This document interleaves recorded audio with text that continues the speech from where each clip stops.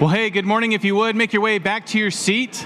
Grab your Bible, open up to Matthew chapter 5. If you don't have a Bible, grab one of these blue hardback Bibles, turn to page 962. You know, it's been a fun weekend. We had a comedian here on Friday night, and I'm looking forward to our next big event in a couple weeks with the yard sale. And hopefully you're going to be shopping and, inviting your friends and neighbors to the yard sale. It's pretty sweet to think that our church has been going to Mexico for something like 30-some years. It's sweet to see the body of Christ alive throughout all the generations, isn't it? This series that we're starting now is our Lenten series. This year, we're going to stay in the Sermon on the Mount, but we're actually going to use the 7 deadly sins as our guide to look at this sermon. Today, we're going to be looking at pride, but not just the vice of pride, but also the virtue of humility.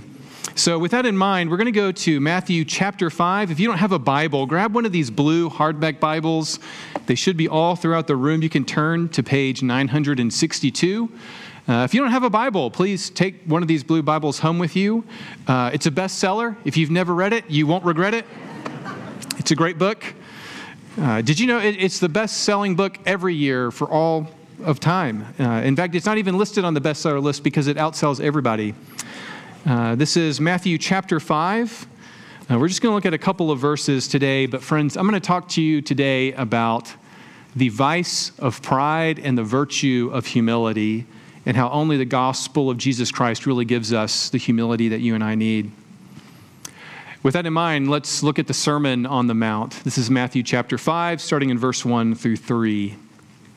Seeing the crowds, he, that is Jesus, went up on the mountain, and when he sat down, his disciples came to him.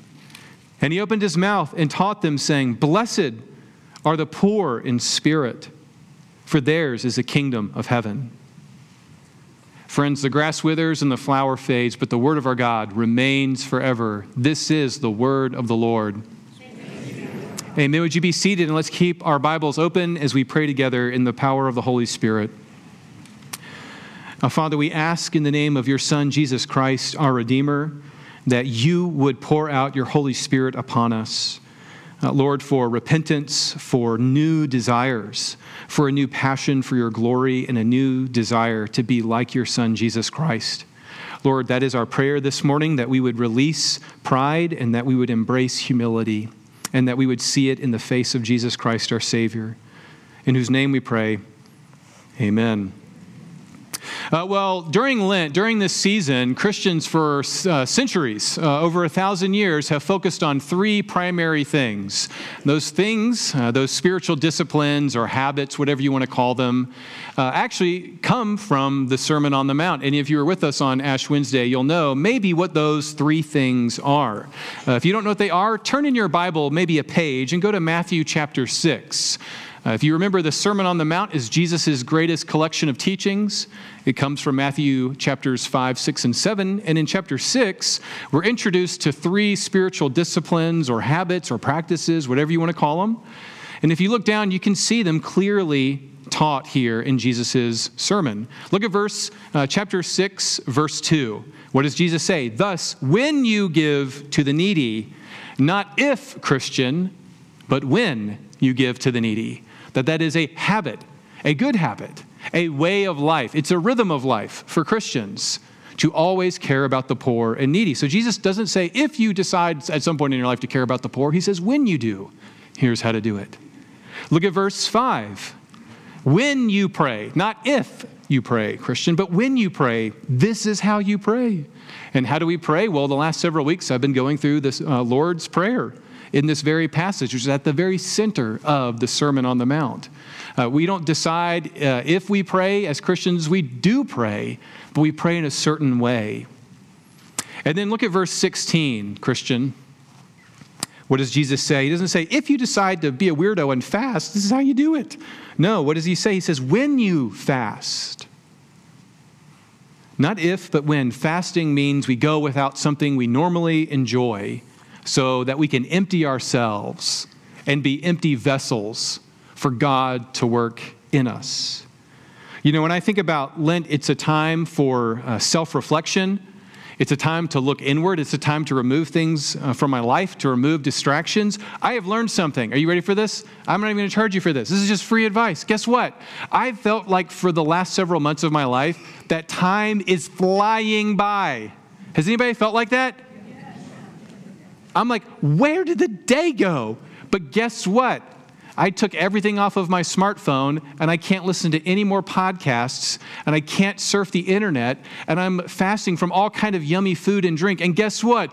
Oh my gosh, the day is so long. It's a miracle. I'm at home, and I'm like, babe, it's like 5:20. And then like a lifetime passes, and I'm like, it's 5:43. When is dinner? It's a pro tip. That was a pro tip. Fasting lengthens your day. But in all seriousness, Lent is this time for reflection. It's a time for you to devote more time to repentance and prayer. It's a time to perhaps fast from something that's taking life away from you. And it's a time to maybe spend less on buying things for yourself and maybe more time giving of your time to serve at the Medford Gospel Mission or to serve at a yard sale to help the poor in Mexico. Or it's an opportunity for you to give to the deacon's box, which goes to our ministry to the poor. Maybe it's a time to be generous to the people parked at the intersections, asking for a handout. It's a time for reflection. And I want you to hear me, because when you and I do these spiritual disciplines, I'm not telling you that you and I are saved by our good works, that somehow God's like, well, now I'm really happy with Dustin now that he has gone without alcohol for 40 days. No, I'm really happy. That's not how God operates, right? That's not how we justify ourselves. In fact, we can't justify ourselves. But what has proven true in my life is that as I've really come to really believe in God's love for me and in the power of the gospel. And I hope and pray that as the Holy Spirit has transformed me very slowly into more and more like Christ, I have an internal desire to be rid of sin and to be more like Jesus. Because my sin holds me back from being like Jesus. It's not just I want to let go of bad habits. I want to take hold of that which is truly life. That's how Paul talks about the vice of greed. He says they have lost that which is truly life, and it's the root of all kind of evil. But don't worry, we'll get to greed in a few weeks. What I want to suggest to you, though, is this Lenten series really unpacks, I think, what Paul sees, right? The gospel has transformed his life. He's saved by God's grace alone. He sees Jesus died for his sins, and he knows that by believing in Jesus Christ as the Son of God, God's Holy Spirit and Paul's Spirit are like this forever. So that the Holy Spirit makes him want to be who he was always meant to be. He wants to put sin to death and live to Christ. If you came to our Ash Wednesday service, what did we do? We said dead to sin, but alive to Christ. I've got a mentor from Memphis. I love him. He's great at making barbecue. And he described Ash Wednesday. He said, look, y'all, the church is the only organization in the world that can literally rub death in your face. But you know why? Because we can back it up with eternal life. It's ash, yes, but it's in the form of the cross. Dead to sin, alive to a new way of life. Isn't that beautiful? Listen to how Paul talks about the change that the gospel does for him. He uses the analogy of an athlete and the need for every athlete to kind of discipline themselves, right? He says, don't you realize that in a race, everybody runs, but only one person gets the prize? So Christian, run to win. All athletes are disciplined in their training, and they do it to win a prize, but their prize fades away. But we do it for an eternal prize. So I run with purpose in every step. I'm not just shadowboxing. I discipline my body like an athlete, training my body to do what it should. Because if I didn't, I fear that after preaching to others, I myself might be disqualified. You see, Paul is motivated by the gospel to discipline himself, to say no to certain things so that he can say yes to a new way of life. For these next 7 weeks, we're going to go through the 7 deadly sins. There's a great pastor and professor, Jared Wilson. He teaches at Midwestern Baptist Theological Seminary in Kansas City, Missouri. And he wrote a great little book on the 7 deadly sins, and he called them the 7 daily sins because they actually lurk in our hearts. I love that. But friends, what we're going to go through as we look at lust and gluttony and sloth and greed and envy and pride and anger is not just what those vices are. I really want you to remember that we are to pursue virtues, the characters of Christ, right? The character traits of Christ. So as we let go of pride, we become what? Humble. When Jesus says, do not commit lust in your heart for someone, he's calling us not just to not lust, but to do what? To be chaste. Ooh, there's an old-time word. When you and I are called to give to the poor, we're to let go of greed so that we have more to give, to be generous. Instead of envying one another, we choose mercy. Instead of anger, we become meek. It's a whole new way of life. Not based on works righteousness. Well, let me step back. It is based on somebody's good works. It's just not ours. And it's empowering us by the Spirit to live into who we were always meant to be. So if we're going to tackle vice in our life, and we're going to pursue virtue, we're going to see all of these things in the Sermon on the Mount. And what we're going to tackle today, Lord willing, is we're going to look at pride, and then we're going to see how the gospel, the good news of Jesus Christ, uniquely gives us humility. Not kind of how the world gives humility, but a genuine humility. So what is pride, right? So let's look at pride, and then we'll look at humility, right? So, we think of pride, and we often think of somebody who's really arrogant. You may have heard that there is such a thing as the unholy trinity of pride. Have you ever heard of it? What's the unholy trinity of pride? It's my 3 favorite subjects: me, myself, and I, right? The unholy trinity of pride. Right there, it's a disordered self-love, right? It's being obsessed with ourselves, being easily offended, thin-skinned. Oh, how dare they do that to me?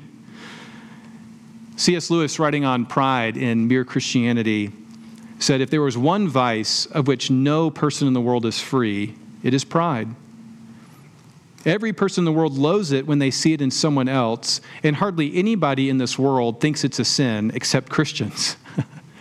There's no fault which makes a man more unpopular, and no fault which we are more unconscious of in ourselves than pride.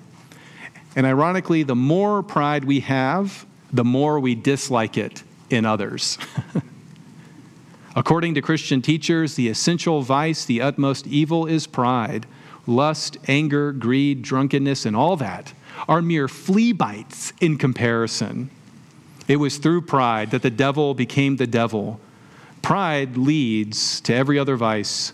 It is the complete anti-God state of mind. It's hard to see it in ourselves, but man, when you're around somebody who is arrogant or full of themselves, man, it is so easy to see in other people. You want me to prove that to you? I bet there's a bunch of people in the room right now thinking, I wish so-and-so was listening to this sermon. If only he was here. If only she heard this, right? Right? Easy to see in others. Hard to admit that it's in you and me. But what does the gospel give you and me? It gives us humility. And it teaches us to say, I am the man. Not, I'm the man, but like when David was confronted with the sin, and the prophet told him, you are the man. What did David say? I am the sinner. There's a humility that the gospel gives, because what it says, friends, is our sin is so bad, we are so broken, that nothing less than the death of the Son of God could redeem us from the pit. We don't need better habits. Well, I don't know, some of you maybe do. But that's not really what we need. We don't need better habits. We don't need moral advice. What Jesus says is you need to be born again. from the inside. You need to be completely made new. And that only comes through the gospel. Now, I know I'm throwing a lot of information at you. I mean, I could go into the history of virtue and vice and great teachings. But, when I think about pride, I thought I would simplify it down to an image that my mind can sort of understand. And hopefully this is helpful to you. So, let me use an object lesson. If you don't know me, I'm not above an object lesson, okay? So, all right, so let's see. We'll do a test, all right? Anybody know what this is? Anybody know what this is? Well, it's this amazing, device that no matter how many layers I pull off of it, guess what? There's another layer behind that one. You know what this is? What is this? No, it's not. It's an organic onion, you monsters. No. You know what this is? What is it?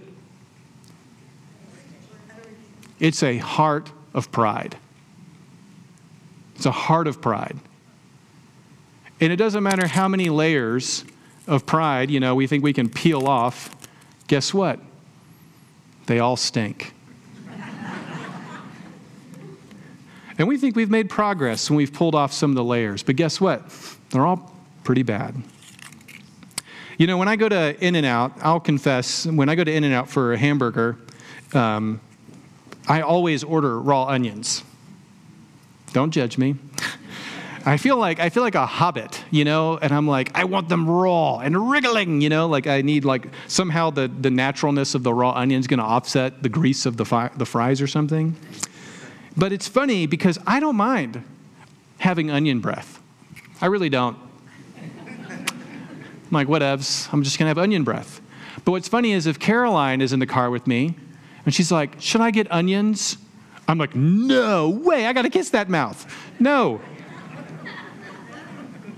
When I eat onions, I don't even think about it. But have you ever been around somebody with onion breath? It's horrible. Hard to see it in ourselves. We're willing to take a bite. We're willing to eat it, but we don't like it in other people. And it's crazy because nowadays, we talk about, Pride Month, and we use that as a virtue. And yet for thousands of years, pride has been seen as actually the thing that destroys relationships, I mean, to me, that's like, let's call it onion breath pride or something, right? Why would we be proud of our stinky breath of pride? What I want to suggest to you is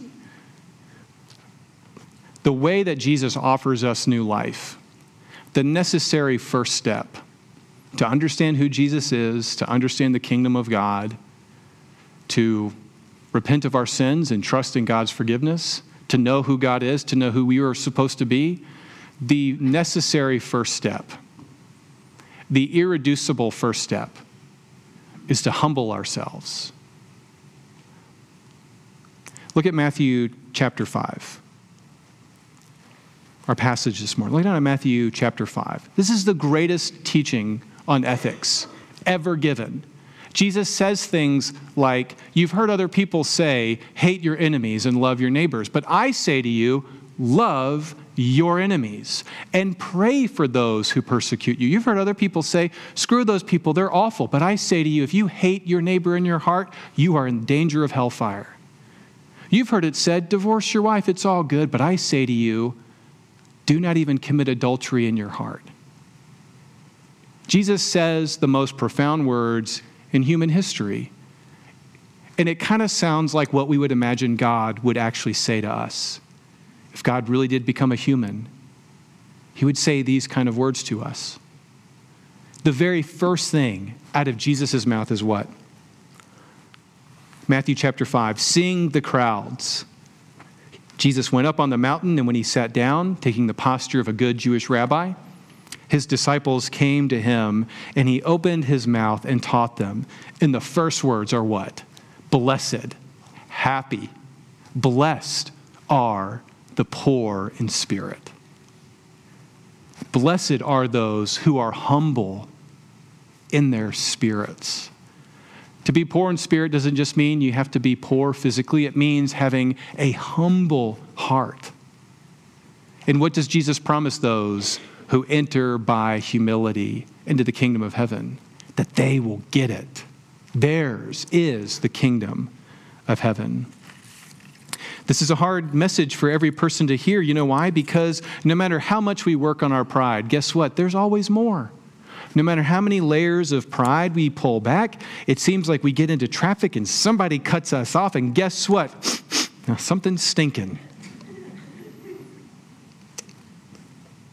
Jesus is opening the door of the kingdom of God itself, but he says, first, you must humble yourself. You must humble yourself.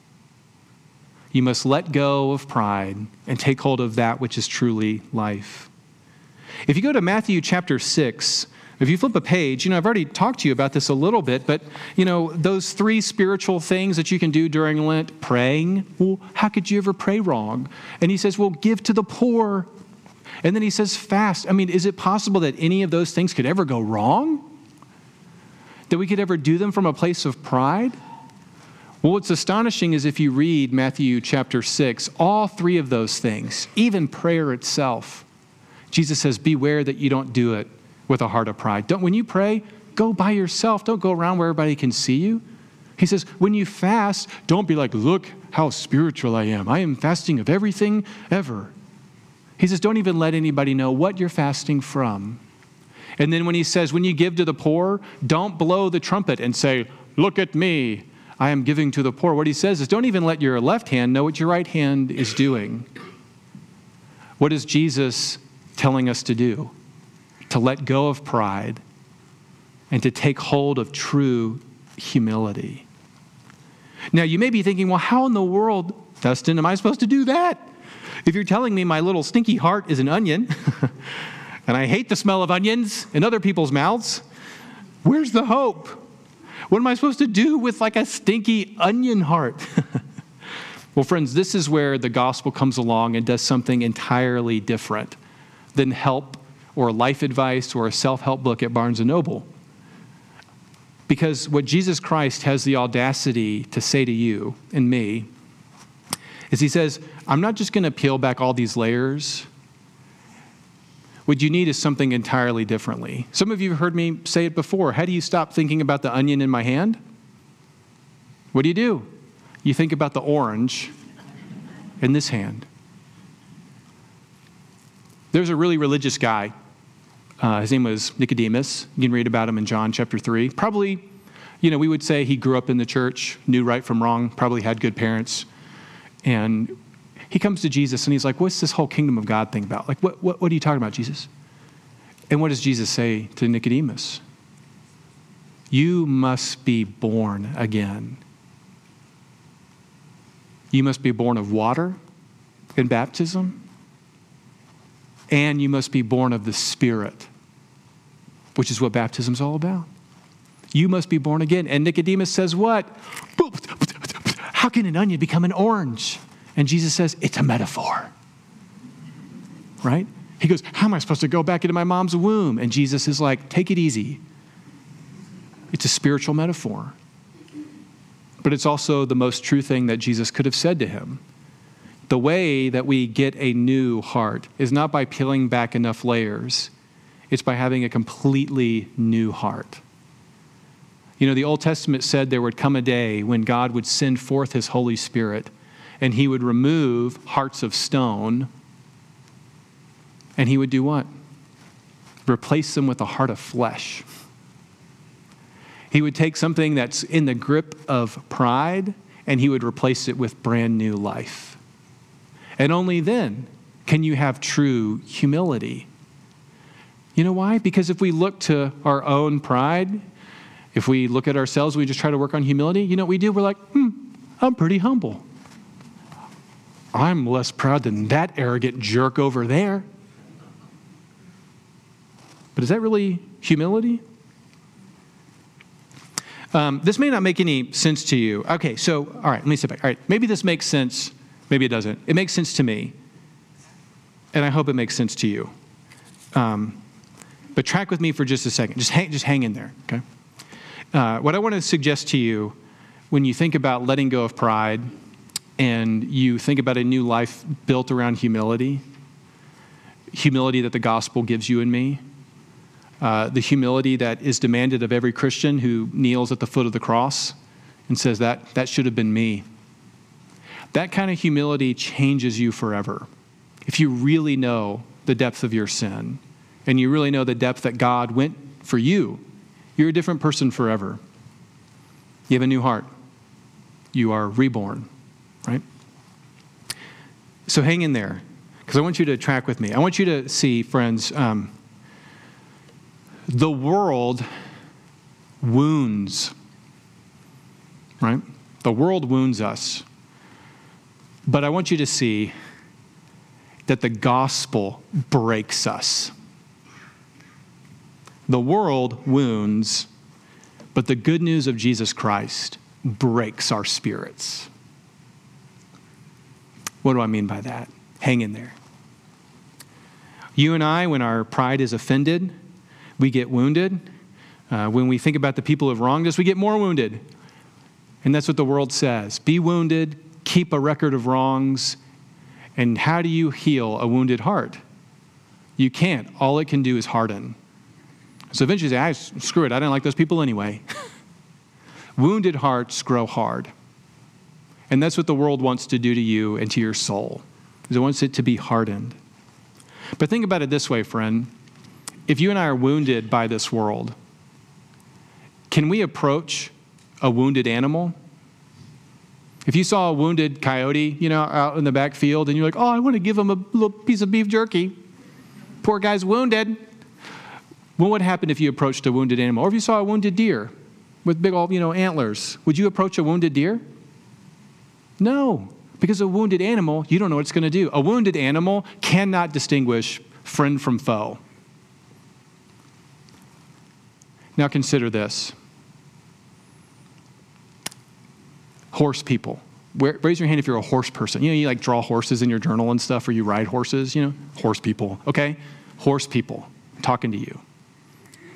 Can you ride an unbroken horse?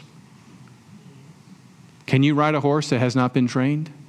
What do you have to do to really teach a horse to canter, to trot? What has to happen to a horse for it to know the intimacy of the rider and the horse at full gallop? The horse has to be broken first. It means it has to be trained. It means it has to learn to trust the master. You see, friends, I see a lot of people in this life, and they are wounded by this world. And I look at them and I think, my heart breaks for wounded people. But if the gospel doesn't come in, their hearts are going to be as hard as this pulpit. But what the gospel of Jesus Christ has the audacity to say is you and I, we are like wounded horses, and we need the true master to come. And when he reaches out, he has scars in his hands, and we need to be broken horses. The world wounds, and that leads to hard hearts. The gospel breaks us, but guess what? It breaks us so that it can heal us, so that we can know freedom, so that we can have the intimacy of the rider, and we can know what it's like to be at full gallop in morning light in the open field. Friends, that's the audacity of the claims of Jesus Christ. He throws open the doors of the kingdom of heaven, and he says, first you must let me humble you. You must humble yourself. You must let go of the stinky onion, and you must trust me that I can replace the onion with the orange. And notice, friends, I am not speaking as the person who is to break you. I am not telling you to bow down to any human or any pastor or any spiritual director. Jesus Christ, the Son of God, alone has the authority to say, let me break you so that I can heal you, to use the horse analogy. Why should you let Jesus do this? Why should you humble yourself? Well, whenever the disciples meet Jesus, that's exactly what we see them doing. Peter literally falls on his knees and he says, Lord, I am a sinful man. Lord, I am wounded by this world and I'm angry and I do not deserve to have you as my master. Why should you trust Jesus? Well, what I want to suggest to you, friends, is Jesus is the only one who has the right to say this to you. And he's the only one that has the right to say this to me. Humble yourself completely before me. And Jesus Christ can claim that right because he is God in human form. Only God has that right. Only God can say, humble yourself completely before me. But not only is Jesus God, I want you to grasp something about the message of Christianity, which is not only does God have the right to do it, what's astonishing when you study the Bible, and when you study the teachings of Jesus, is Jesus teaches us that at his very heart is humility. Jesus Christ himself is the most humble person to ever walk this earth. In Matthew 11, Jesus says this to all people, "Come to me, all who labor and are heavy laden, and I will give you rest. Take my yoke upon you and learn from me, for I am gentle and I am lowly in heart, and you will find rest for your souls. For my yoke is easy and my burden is light." He says, if you trust me as your master, I will teach you to gallop. But as long as you're the wounded animal that you are, you will not know friend from foe. And one day your heart will be so hard, no call of the gospel will get through. Why should you trust Jesus in this way? I'd encourage you during this season of Lent to, alongside me, confess our sin of greed, our sins of lust, all of our sins, but primarily our sin of pride. And to humble ourselves and say, Lord, give me a humble heart. Why do we do that? Well, if you're a Christian in the room, I want to give you some great encouragement, which is if the Holy Spirit and your spirit really are like this, if the gospel's true and the Holy Spirit is inside of you, you already have this desire to be truly humble. You know, Paul says it this way. Notice what Paul says in Philippians chapter 2. He says, Christian, don't do anything from selfish ambition or conceit, but in humility count others as more significant than yourselves. Let each of you look not to his own interests alone, but also to the interests of others. Have this mindset among you, which is already yours in Christ Jesus, who, though he was in the form of God, did not count equality with God something to be grasped, but he emptied himself, taking the form of a servant, being born in the likeness of men. And being found in human form, he humbled himself by becoming obedient to the point of death, even death on a cross. Therefore, God has highly exalted him and bestowed on him the name that is above every name, so that at the name of Jesus every knee should bow and tongue confess that Jesus Christ is Lord, to the glory of God. If we want humility, humility is found in Christ Jesus, who humbled himself for us, who let go of pride. He didn't even count his Godhead, his godness to be something to be grasped, but he'd emptied himself of that. And why would God embrace humility to his core? Why did God do that? For you. For you, Christian. He did it for you. When Lent's over, we'll do Holy Week, which is the week leading up to Easter. And we do, our Maundy Thursday service. It's on Thursday, don't forget, of Holy Week. And Maundy comes from mandatum, which is commandment. It's easier to hear it when Pastor Richard says it, commandment, right? Maundy Thursday, right? So that's how you hear it. It means commandment Thursday. What's the commandment? To love one another as I have loved you. And what happens before they take communion for the first time? What does Jesus do? Anybody remember? What does Jesus do before he gives them communion for the first time? Jesus, the Son of God, the King to end all kings, the guy who made their toenails and their DNA, wrapped a cloth around his waist and washed their stinking feet. And when he gets done, he says, do you realize what I've done? I have left you an example. Friends, blessed are those who let go of the onion who embrace the humility of the gospel. For theirs is the kingdom of heaven. That's the invitation. Let's pray. Father, we thank you for the message of Jesus Christ. Lord, we praise you that humility is at your very core. Lord, we confess our sin of pride. Lord, we ask that more and more that you would conform us into the image of your Son. Lord, we want to be like Jesus. We want to let go of the onion, and we want to be the new orange in Christ. Lord, we want to be new men and women. Lord, we lift up to you this season of Lent. Lord, would it be a true time of fasting and prayer and giving to the poor? But even in that, Lord, would you keep us from doing those things in a way that would be tainted by pride? But Lord, that we would truly pray in humility. We would give to the poor in humility and see ourselves in them. And Lord, that as we would fast, we would do so in a way that we would be empty vessels, eager to do your will. Lord, we pray for those who can't be with us right now, those who are sick, those who have come out of surgery. And Lord, please have mercy on each one of them. Lord, we think about the other churches here in our beloved Rogue Valley. And Lord, we lift to you this morning Applegate Community Church and Pastor Will. Lord, we ask that your Holy Spirit would give him a fresh anointing of your Spirit, and the gospel would go forth through that church and through its members.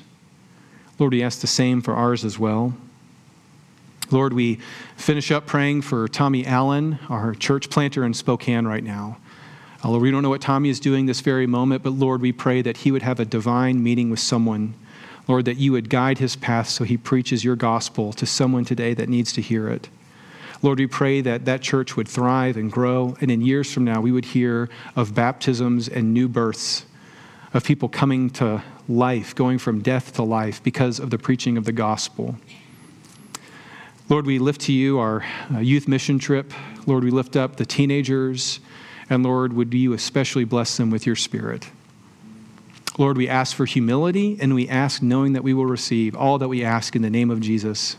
Amen.